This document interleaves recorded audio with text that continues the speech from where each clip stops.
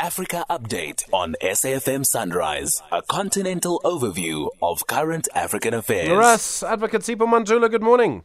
Refreshing morning, Jumbo Africa, to our listeners. What's happening in Dakar in Senegal? There was quite a big protest there.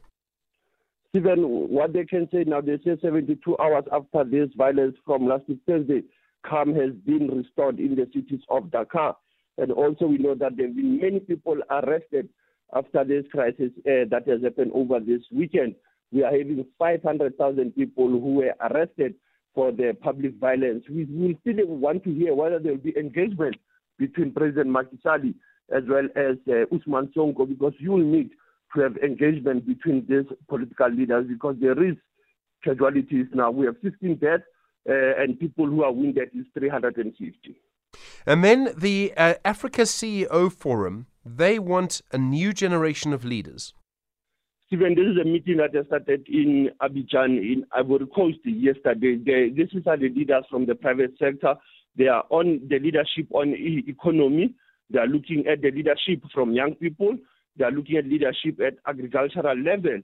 And this is a meeting of the private sector also. 70 countries being represented in this meeting of minds that is happening in Abidjan starting yesterday. Another important issue in this meeting, Stephen, is the economy of the African continent. How will they contribute to the Agenda 2063 blueprint of the African continent? So this meeting, very important, being hosted in Abidjan, Cote d'Ivoire. And then in South Sudan, the issue of landmines, and they can be so difficult to remove. Big problem for them. Stephen, this is a big problem. They were targeting 2026 as one of the period where they will have ended them. This is in eastern Equatoria, Magwi County, bordering Uganda. Since 2004, Stephen, they've been trying to deal with these landmines from the South Sudan. Remember, these were coming from the conflict that happened in the early 60s.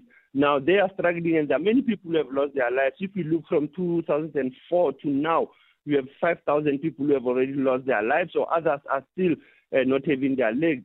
And this is a challenge of post-conflict in North Sudan and South Sudan. And if one looks also, because the South Sudan borders Uganda, borders Kenya and Congo, also they are having those challenges. And once we have a rainy season, Stephen, between June and September, that's where you are able to see those landmines. And then talk to us about the diaspora. Antigua, the Caribbean, there's a big development there. Stephen, this is a very tiny island that we never speak about, for where we have Africans who are staying in the small island of Antigua, Barbuda, capital city being St. John.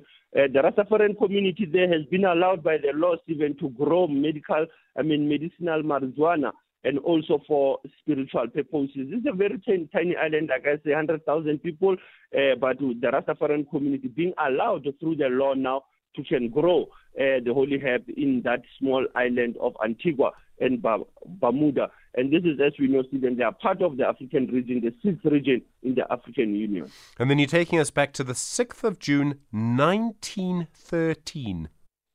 Stephen, this is the beginning of the Women March in Free State in Bloemfontein. About 700 women who marched against the Pass Law campaign, against the issues of their movement as women who were not allowed to go to town, to working in town and staying in town also during that time. And we know Charlotte Manyema Klaike was one of the women who was leading this march. 34 women were arrested after this march. It means 1956 Stephen was preceded by this march of 1918, the 6th of June. Asante Sana SG, as you are still leading the conversation, SAFM, Station of the Air. Sipho Mantula, thank you so much. Back, of course, tomorrow, and more news from our continent through the day here on SAFM.